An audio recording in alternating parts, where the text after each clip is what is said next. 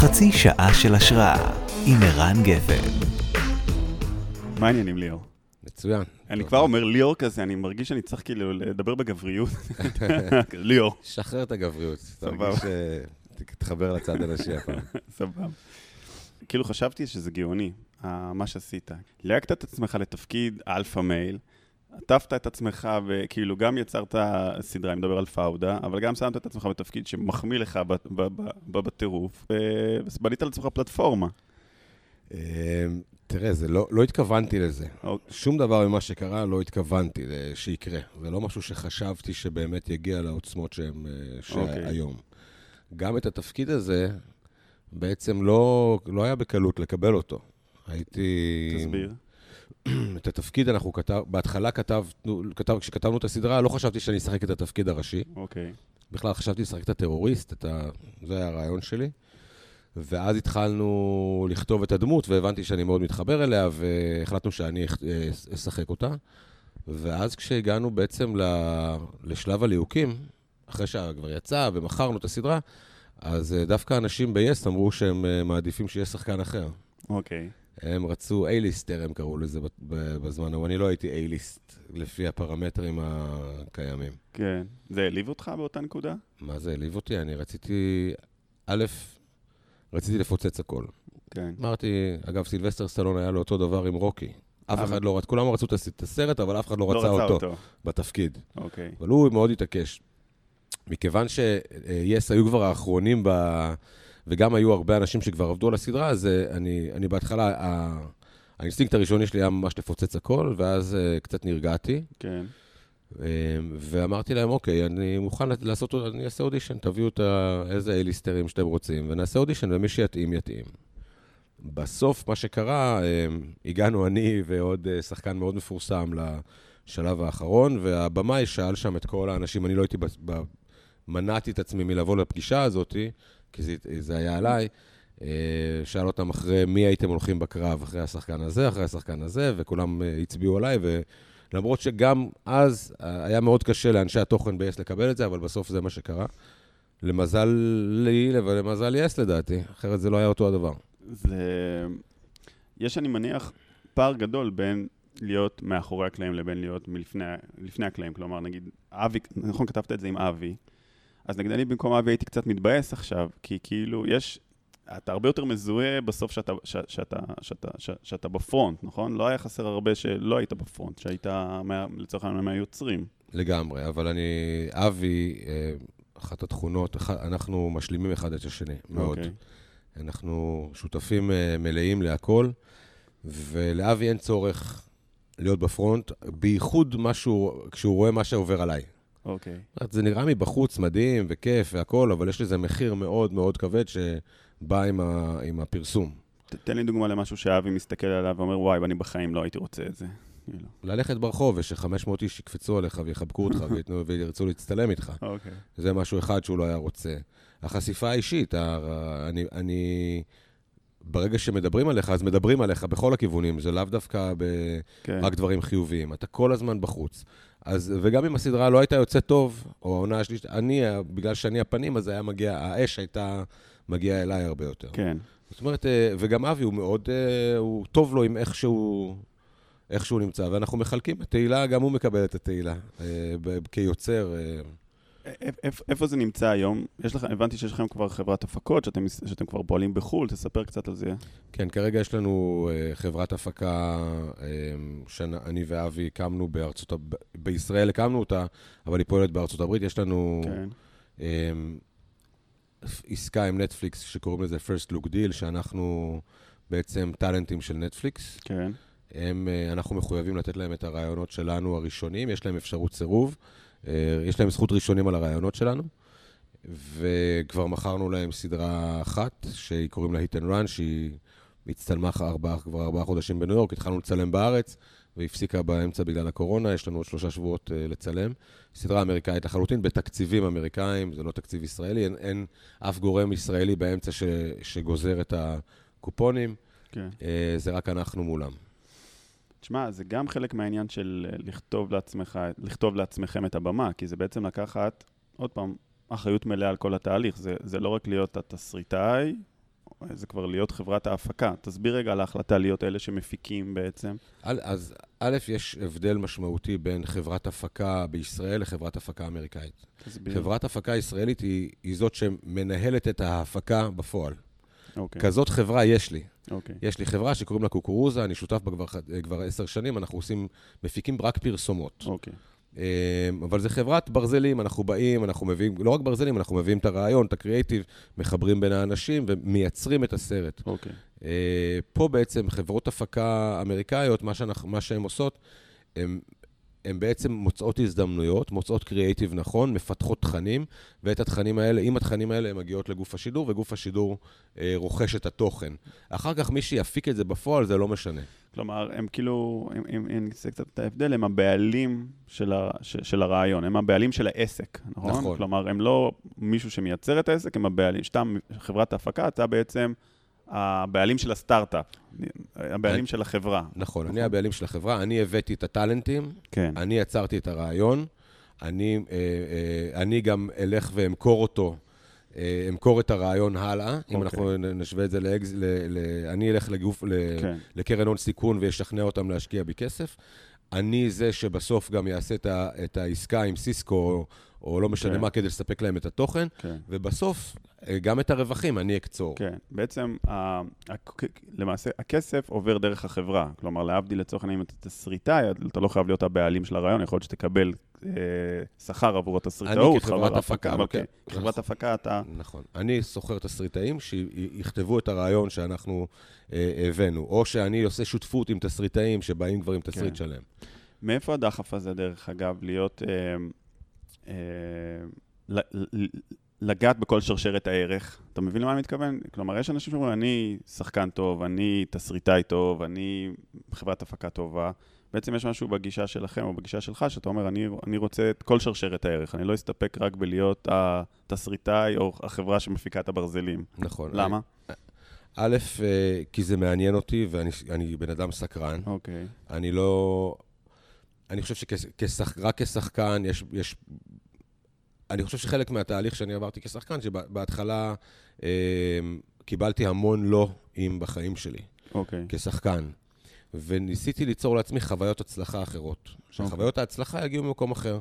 אז פתחתי חברת הפקה, ופתחתי חברה שתעסקה בגרילה מרקטינג, ואחרי זה הייתי במשרד בגיטם, עבדתי כמנהל קריאייטיב, ניהלתי את הדיגיטל של גיטם, כדי שיהיו לי חוויות הצלחה לאורך החיים. עשית את זה במודע, או היום בראייה לאחור אתה מבין שעשית את זה? במודע. במודע, כלומר, איך הבנת שאתה צריך? הבנתי האגו שלי, יש לי אגו גדול, לא הסתפק בהצלחות הקטנות שהיו לי. ואני ידעתי שיש בי הרבה יותר והרבה מעבר, מצד אחד. מצד שני, גם מאוד עניין אותי, עניין הקריאייטיב, עניין הניהול, עניין הפרסום. מאוד מתעניין בעסקים. אני בבורד של חברות, בלי שום קשר. אני שחקן שנמצא בבורד של חברת קלטורה, אני ב-PRS, 2 חברות, כל אחת תשתיות בכלל, ואחת פלטפורמות וידאו מאוד מצליחה בעולם. אז מאוד מעניין אותי, אני מרגיש, אבל אגב, פעם היו תמיד אומרים, ותמיד גם אמרו לי, תתמקד במשהו אחד.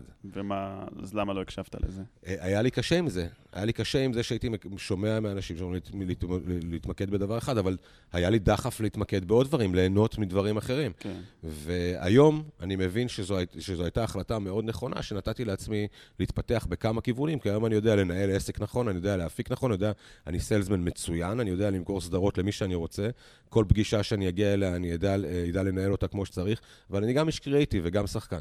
אני מניח שזה גם עזר לך, הרי תחשוב שאני לא בטוח שהיית מקבל את ההזדמנות הזו כשחקן, אם לא היית מגיע עם הסדרה או עם כל הדברים, כלומר, קישורים שלך במקומות אחרים נתנו לליאור השחקן הזדמנות לפחות להיות, מה שאתה אומר, לתת את האודישן מול השחקן השני, שלא בטוח שהיית מקבל, לא היית מגיע לפלטפורמה הזו, זה כאילו עזר לך. כן, זה נכון, אתה יודע, בדיוק חזרתי היום מטיול במדבר, היום בבוקר, בטיול ג'יפים, אני נסעתי עם אשתי, והיה איזה סלע מאוד גדול בדרך. כן.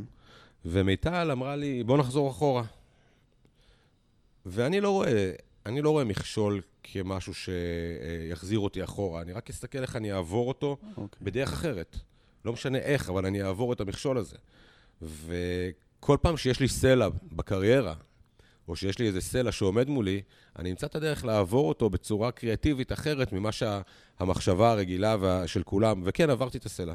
קצת שפשפתי את האוטו, אבל עברתי אותו. תגיד, זה קשור גם לתרבות הפאודה, כלומר לדברים שעברת בצבא, הדבר הזה של לא משנה מה משיגים את המטרה? אין לי ספק בכלל. אין לי... אבל זה לא רק אני חושב שכל מי שעבר את הדברים הקשים האלה בכל מיני יחידות, ולאו דווקא באיפה שאני הייתי, אבל ברגע שאתה מבין שהמכשול העיקרי הוא אתה, אוקיי. אין שום מכשול חיצוני. המכשול העיקרי הוא בראש שלך ובגוף שלך. וברגע שאתה מתגבר על הדבר הזה, אז המכשול החיצוני הוא פשוט, אתה צריך למצוא פרספקטיבה אחרת כדי לעבור אותו. איזה דברים אתה לקחת מעולם השירות הצבאי לעשייה המקצועית שלך, שאתה אומר, וואלה, בזכות זה אני יזם יותר טוב, או עושה איש עסקים יותר טוב? אני חושב שביחידות כמו שאני הייתי בהן, נדרש ממך יכולת אילתור מאוד גבוהה. אוקיי. אתה חייב להגיע למטרה בדרך כלשהי. ואם מכאן אתה לא תצליח, אז אתה צריך למצוא רעיון מספיק קריאטיבי, ומספיק מעניין, ומספיק טוב, שיתאמה בסביבה, במקרה שלי, כדי להגיע, אם אתה לא תצליח להגיע עם רכב משוריין, אז אתה צריך למצוא עכשיו רעיון, איך אני בא עם חמור וכפייה, מגיע למקום הזה. ואם אתה יודע שיש שם עוד כמה מחסומים, אתה צריך לבוא במקום אחר ובצורה אחרת. זאת אומרת, מבחינתי, המטרה היא מאוד מאוד מקודשת, כן. אני יודע מה המטרה שלי, ואני אמצא כל דרך כדי להגיע אליה, וגם אני יודע שאני אשבר באמצע. אני יודע שיהיה קשה. אתה יודע שיבוא הרגע הזה. אני יודע שיבוא הרגע שאני אגיד, אני רוצה לחזור הביתה. כן. אני לא רוצה להיות פה. קשה לי מדי, כבד לי מדי, אבל בגלל שאני מכיר את הרגע הזה אצלי, אני יודע גם שהוא רק מכשול בדרך, שברגע שאני עובר אותו פסיכולוגית, אני מצליח קדימה. תן דוגמה דווקא מעולם העשייה, נגיד סביב פאודה או דברים אחרים, שהיית בנקודה כזו, שהרגשת שזה קשה, שזה כבר לא יקרה. תראה, כשאני עזבתי את גיטם כדי לכתוב את הסדרה. אוקיי. עזבתי, הייתי עם ילדה קטנה בבית, לא היה לנו הרבה כסף בבית, אתה יודע, זוג צעיר שנאבק על החיים שלו. שזה כבר, וואו. וקיבלתי החלטה, וההחלטה פתאום הפכה לעוד יותר קשה, כשקיבלתי הצעה ממשרד פרסום יותר גדול, להיות סמנכ"ל קריאטיב, עם בונוס מטורף, ועם הרבה כסף בחודשי, ואם אני נשאר 3 שנים, עוד בונוס מטורף. ואני מגיע הביתה, לדירה הקטנה שלנו, עם התינוקת שזוכרת לי בבית. אין לי הורים שתומכים בי, לא באתי מבית עם כסף. ואני מגיע, ואני אמרתי למיטל, אשתי, תראי מה אנחנו עושים. תראי איזה הצעה, אנחנו יכולים לקנות דירה עכשיו. כן. מההצעה הזאת, ואני רוצה לכתוב איזו סדרה על מסתערבים. שעכשיו אנחנו יודעים שהסדרה הצליחה, אבל באותו רגע זה נראה קצת לללנד, אוקיי, שחקן שרוצה לכתוב על סדרה, נו, כמה כאלה יש, כמה סדרות כתבו, זה לא... ולא רק זה, הסיפור שקרה אחר כך היה עוד יותר מטורף. מיטל למזלי אמרה לי, לך עם החלום, אנחנו נסתדר, הכל בסדר. ואני גם הרגשתי את זה, אני הולך עד הסוף עם הדברים, אני לא רואה ממטר. אגב, אם אתה רוצה לעשות השוואה בין דורון לביני, אני לא רואה ממטר. ברגע שאני רוצה משהו, אני עושה אותו עד הסוף. ואז התחלנו לעשות פרזנטציות. הפרזנטציה הראשונה שעשינו הייתה לקשת. וקשת לא רצו את הסדרה. קשת יודעים תוכן, קשת מבינים, יודעים, ואז באים אליך אחרי 2 פרזנטציות ואומרים, אנחנו לא רוצים את הסדרה. אז יש לך נקודת שבירה.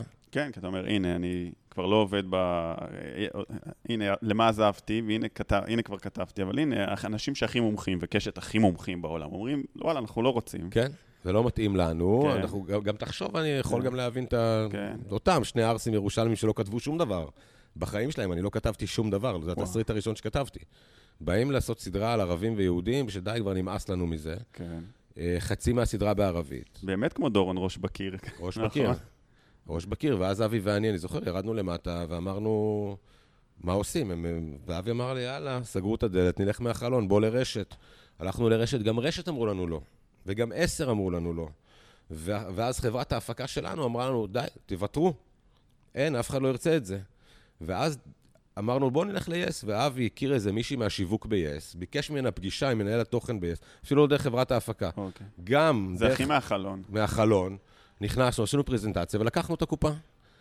זאת אומרת, אבל יכלנו להישבר בכל רגע בדרך. כל רגע נתן לנו להגיד לא, זה לא הצליח. וואו. ותגיד, עכשיו מול חול, מול נטפליקס, וזה גם דומה כנגד כל הסיכויים, או שזה כבר יותר קל? תראה, נטפליקס זה פלטפורמה אחרת, שמקדשת קריאייטיב. זאת אומרת, כמובן, הם גוף עסקי מאוד גדול, יש לו הרבה זרועות, אבל בגדול, המחלקה שאנחנו עובדים איתם, זה מחלקה שמקדשת קריאייטיב. אנחנו באנו, לדוגמה, אחרי שפאודה עלתה להעביר בנטפליקס, אני הלכתי לעשות, היה לנו 2 רעיונות לשתי סדרות חדשות. אני לא נח. ישר רצתי ואמרתי, אני יכול לעשות עכשיו ב-LA פיצ'ים. עכשיו, הלכתי...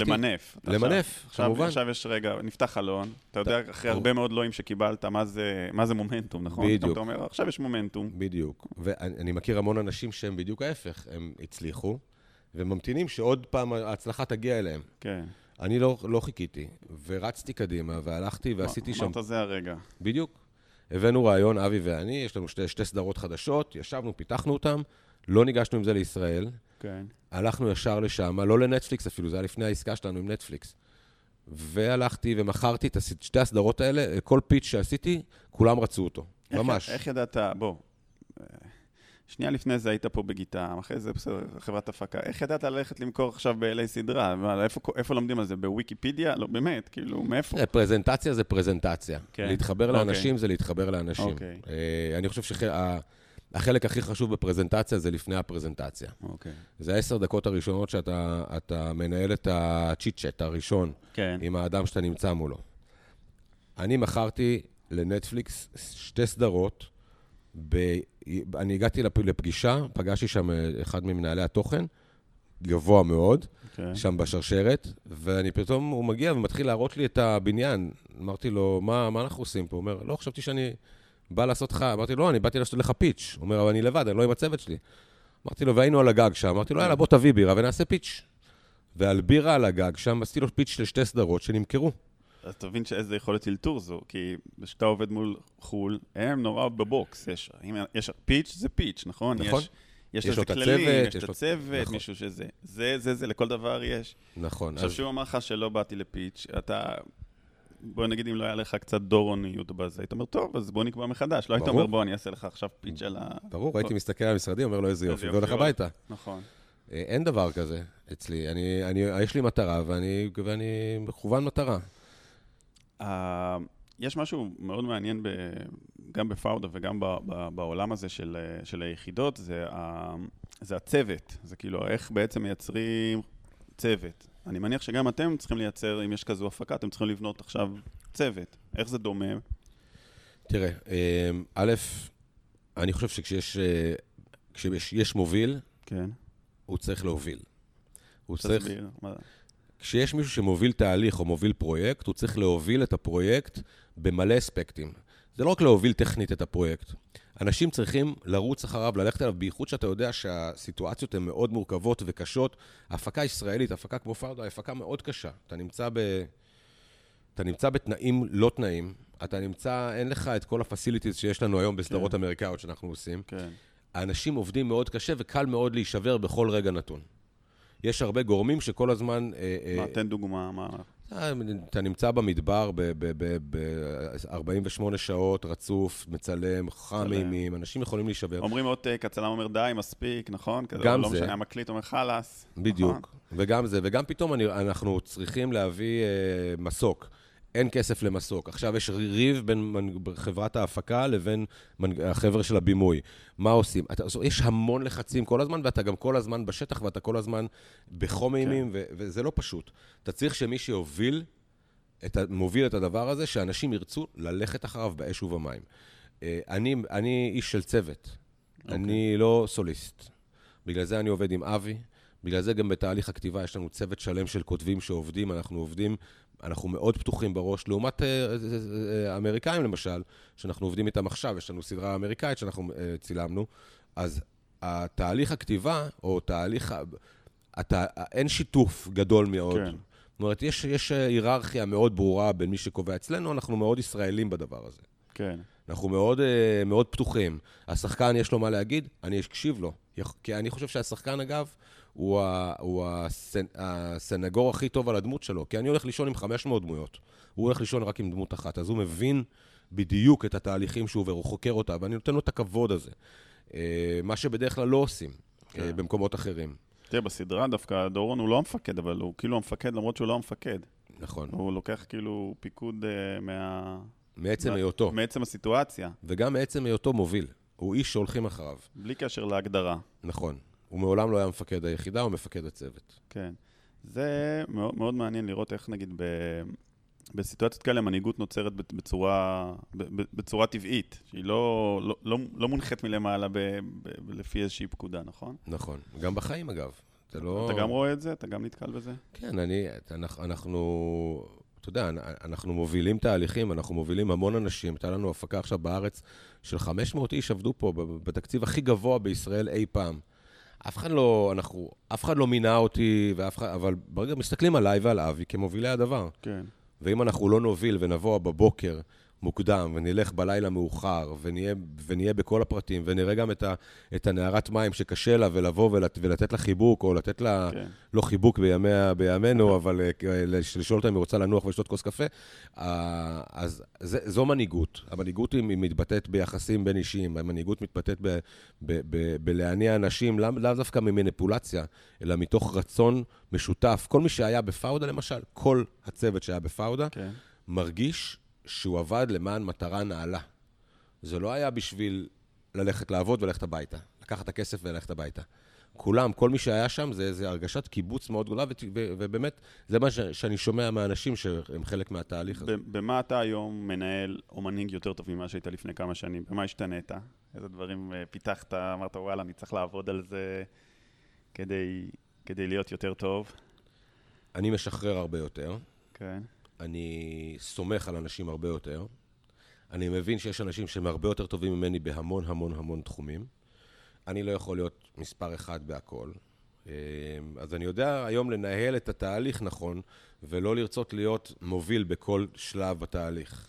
זאת אומרת, אני יכול להסתכל על דברים מלמעלה ולתת להם את המקום. אני יודע היום במה אבי הרבה הרבה יותר טוב ממני. אוקיי. אני יודע מתי, בשותפות בינינו, הוא מבין מה היכולות שלי, ושם הן מתבטאות, ואני מבין איפה שהוא חזק הרבה יותר. ושנינו כבר מקבלים את זה בגלל הניסיון שיש לנו. מה למדת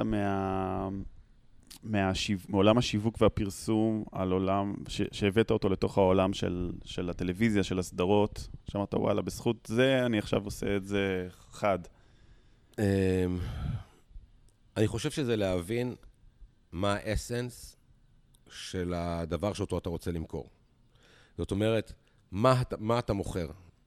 אנחנו הרבה פעמים גם בפרסום, אתה יכול להתפזר מאוד. אתה יכול... כן. יש המון דברים שבגללם המוצר הזה הוא טוב. כן. אבל עד שאתה לא מבין את האסנס האמיתי של המוצר, ועל באיזה נקודה הוא פוגש את הצרכן ועל מה הוא עונה לו, אתה לא תעשה את העבודה טוב. כן. וזה אותו דבר פה. זאת אומרת, עד שאני לא אבין מה הרעיון שלי ואיפה אני רוצה לפגוש את הקהל שלי, ומה אני רוצה שהקהל שלי ידע וירגיש באותו רגע, שם הניצחון. זה ממש דומה. אני מניח שאם היום היית הולך הפוך, היית אומר, אוקיי, או בעצם שאתה עושה את זה, והיית אומר, אני היום הולך לבנות מותג, זה בעצם מה שאתה עושה, אז גם יש הרבה דברים שלמדת מעולם התוכן, שהיום אתה יכול להביא לעולם השיווק, נגיד איך מספרים סיפור, נכון? לגמרי. מה התחדדת באיך מספרים סיפור, נניח? אני חשבתי שאני יודע לספר סיפור כשהייתי במשרד פרסום. כן. אבל ידעתי לנהל רעיון, וידעתי להבין רעיון, וידעתי להביא את הקריאיטיב שלי ממקומות הכי בלתי צפויים. אוקיי. בשם התמחיתי. כן. בלהביא רעיון ממקום שאף אחד לא חושב עליו, והוא לא צפוי בכלל. שכולם... אומרים, וואו, מאיפה זה הגיע? מאיפה זה הגיע. אני יודע מאיפה זה הגיע. אגב, עשיתי על זה גם כן חקירה אישית שלי. אני סובל מהפרעות קשב וריכוז קשות מאוד. אוקיי. ואני זוכר שישבתי בהתחלה בישיבות אסטרטגיה, והדבר הראשון שהייתי רוצה לצאת החוצה לעשן סיגריה או לעשות פיפי. לא יכלתי לשבת יותר מ10 דקות בתוך הישיבות האלה. מבין אותך. ואז הכרחתי את עצמי לשבת, וכשישבתי בתוך הישיבות האלה, נתתי לראש שלי, שחררתי אותו, אמרתי לו, אל תגביל את עצמך עכשיו לנסות להתרכז במה שאומרים. אוקיי. תן לו לצוף ולהבין, תן לו לצוף. אתה שומע מפה אנשים ומשם אנשים, אסטרטגיה, תקציבאות, קריאייטיב, ו-out of nowhere, אתה יודע, אצלי בראש ידעתי לחבר נקודות ששמעתי בתת מודע שלי, והייתי פתאום קם באמצע שמישהו אומר, רגע, יש לי רעיון, כי חיברתי כל מיני נקודות, שאף אחד לא הצליח לחבר אותם, כי כולם היו נורא מרוכזים. כן. אז אני לא מרוכז, אני נותן לראש שלי לצוף, לדמיין, לעוף באמצע, ושם מצאתי את הנקודות. כן, זה קריאייטיב, זה לחבר נקודות, זה מדהים.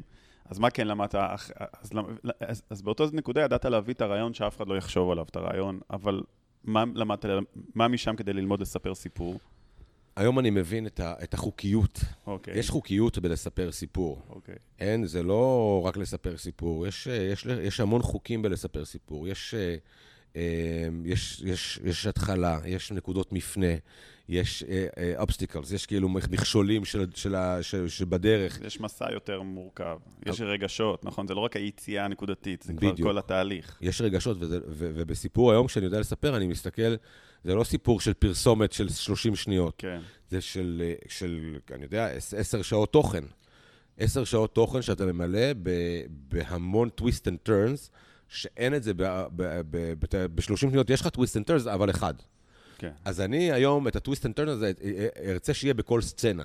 זאת אומרת, החוקיות שלי היא כזאת, שבכל סצנה, בכל סדרה, צריך להיות התחלה, באמצע נקודת מפנה שמסובבת את העלילה, הסיום שונה לחלוטין מהנקודה הראשונה שהתחלת.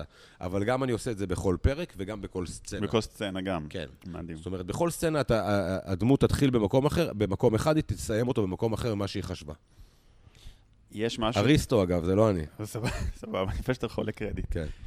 תגיד, אבל אז הרבה פעמים אתה חייב להיות קצת בתוך הקופסה, כי להבדיל ממה שעשית פעם, שהיית מביא את הרעיון שאף אחד לא חושב עליו, שאתה עובד כבר בסצנות, שאתה עובד כבר, שאתה צריך לספר הרבה דברים, אני מניח ש-80-90% זה דברים שאתה תגיד, וואלה, זה לא כזה במרכאות חדשני או מפתיע, זה התפתחות של דמות, נכון? נכון, מצד אחד. מצד שני, אצלנו בפאודה, ואני חושב שזה הסוד, שאנחנו פתאום שוברים את הכלים. פתאום אנחנו הולכים כנגד החוקים.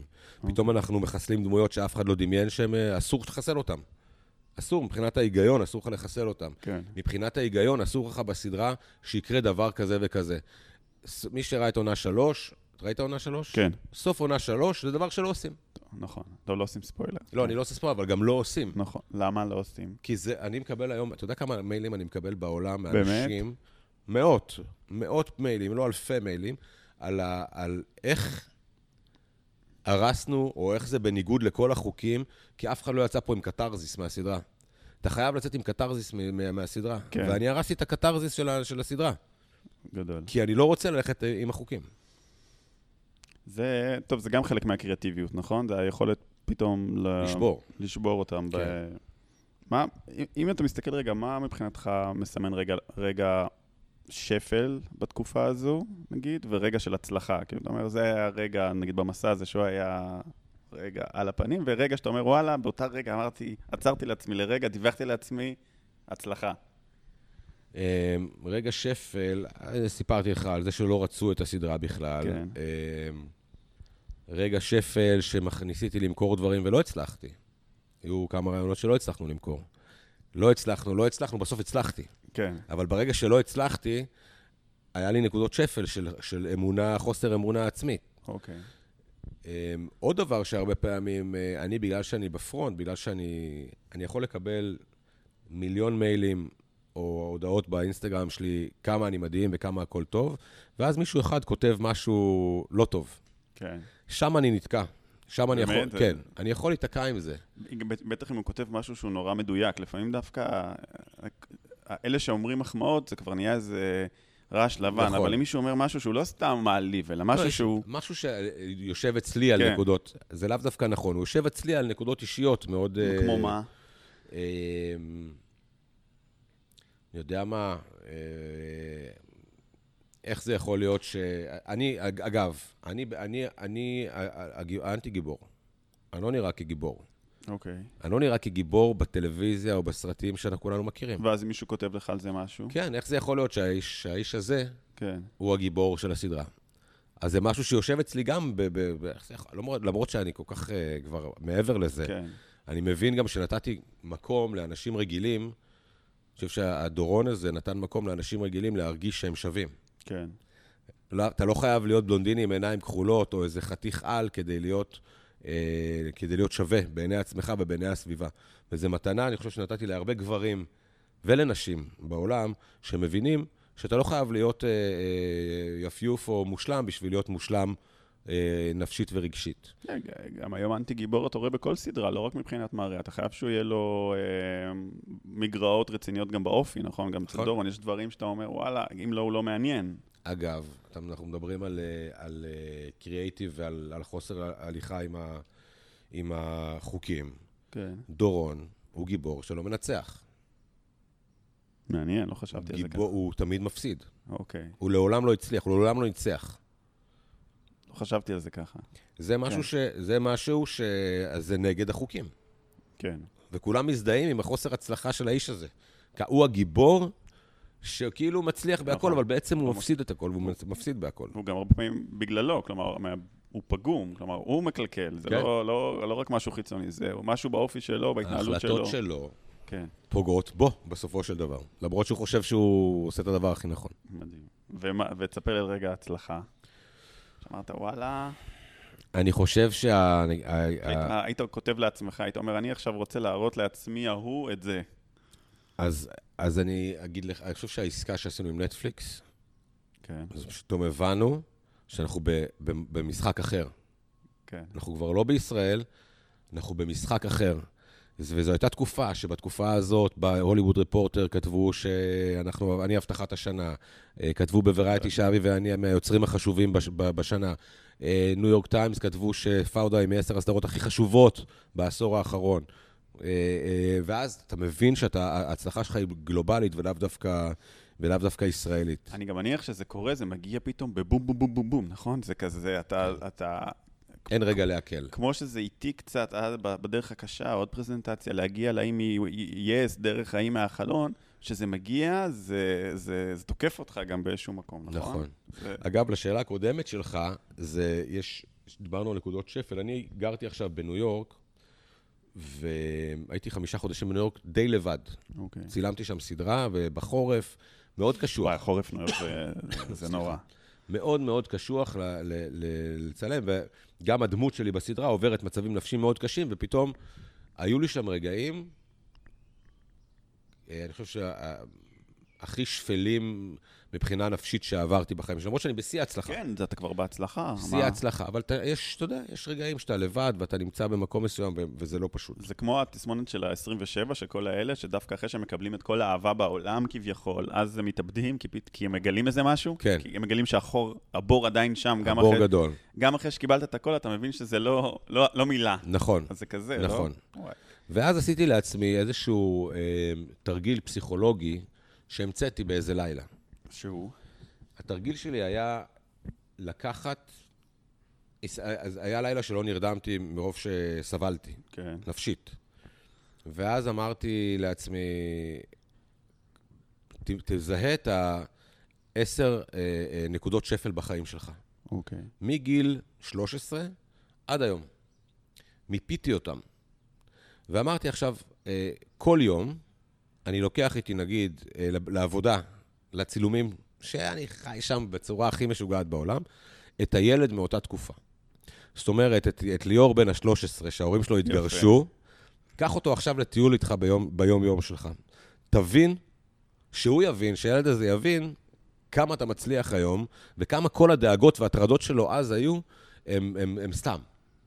הן לא אמיתיות. והצלחת, הלכת איתו יד ביד? 7 ימים הלכתי יד ביד עם הילדים, עם החיילים, עם ליאור החייל, עם ליאור הילד, עם ליאור בן ה-27. לקחתי אותם יחד איתי, וזה פשוט שחרר בי איזשהו משהו. פשוט זה שינה לי את כל התפיסה. תגיד, אז היום, כך לקראת סיום, לאן אתה חושב שאתה לוקח את ליאור של היום? כאילו, תקפוץ עכשיו בזמן, לאן תיקח אותו? תראה, היום ההזדמנויות הן, כאילו אני מרגיש שהכל פתוח. כן. מצד אחד.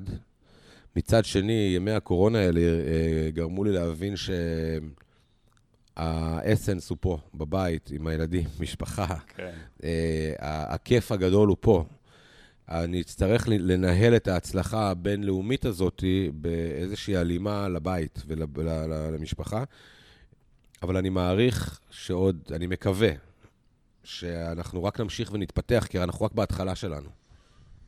זה יהיה מאוד מעניין לראות, האם תיקח את עצמך בעתיד לרגעי הצלחה גדולים, כמו את ליאור הקטן לסט על ניו יורק, או שדווקא תיקח את עצמך לרגעים נורא שקטים כזה, פתאום במדבר על איזה סלע, ותגיד, הנה, זהו, יושבים, שותים קפה, זה הרגע. תראה, החלום הגדול שלי הוא לקחת את המשפחה שלי איזה 2 ולטייל בעולם, באוסטרליה עם קרוון, זו המטרת העל שלי. ממתי היא? היא כבר, אני סוחב אותה כבר איזה 10 שנים, את המטרה הזאת. כאילו, אני יכול היום לעשות את זה. כן. אבל אני עדיין, זה לא הזמן. כי יש עוד מומנטום כן. לממש אותו. אז יש לך חלום. אז עד שתגיע לקרוון ורגע לעצור, אז איזה עוד חלומות גדולים יכולים להיות? אוקיי, יש נטפליקס, יש את זה. תראה, עדיין לא הייתי תפקיד ראשי בסרט הוליוודי. הייתי בתפקיד, עשיתי כמה סרטים הוליוודיים עכשיו. ראיתי אחד שהייתה המניאק. כן, ב-Six Underground. כן. כן, גם סרט $180 מיליון, זה סרט מאוד גדול. אבל על תפקידים ראשיים בסרטים הוליוודיים עוד לא עשיתי. אני עכשיו עושה תפקיד ראשי בסדרה אמריקאית, שזה חזק. בוא, יש לי עוד מלא, יש לי עוד הרבה סיפורים לספר לעולם. מעניין אם זה יקלקל אותך, אחרי זה תהיה כזה דיבה, פתאום תהיה הפקה כזו של ישראל כמו פעם, תגיד, מה זה? איפה לא מוכן? אז תראה, אני את פאודה 3 צילמתי אחרי שכבר צילמתי את Six Underground, עם קרוונים ומלונות ו4 Seasons ומה שאתה לא תרצה. ובאתי ואני מבין גם למה נותנים לשחקנים את השקט הזה, כדי שיוכלו לשחק כמו שצריך. אבל הגעתי לפאודה 3, ולא היה את הדברים האלה. ואני ביקשתי קרוון. רציתי מקום, כי אני משחק כל היום, מהבוקר עד הערב. הנה, נהיית דיבה. מקום שקט. לא סתם, זה צריך. לא, א', זה לא דיבה, זה צורך. כי אני היחיד שנמצא כמעט כל יום על הסט. כן. והביאו לי קרוון. ביום שהביאו לי את הקרוון, הסתכלתי על החברים שלי מהצוות, שמתי שלט, פתוח לכולם, וזה הקרוון של כולם. זה החדר מנוחה של כל הצוות, של כולם, של כל השחקנים. לא יכלתי, אז דיבה אני לא. אוקיי. תשמע, ליאור, היה ממש כיף. גם לי. טוב שבאת. ביי.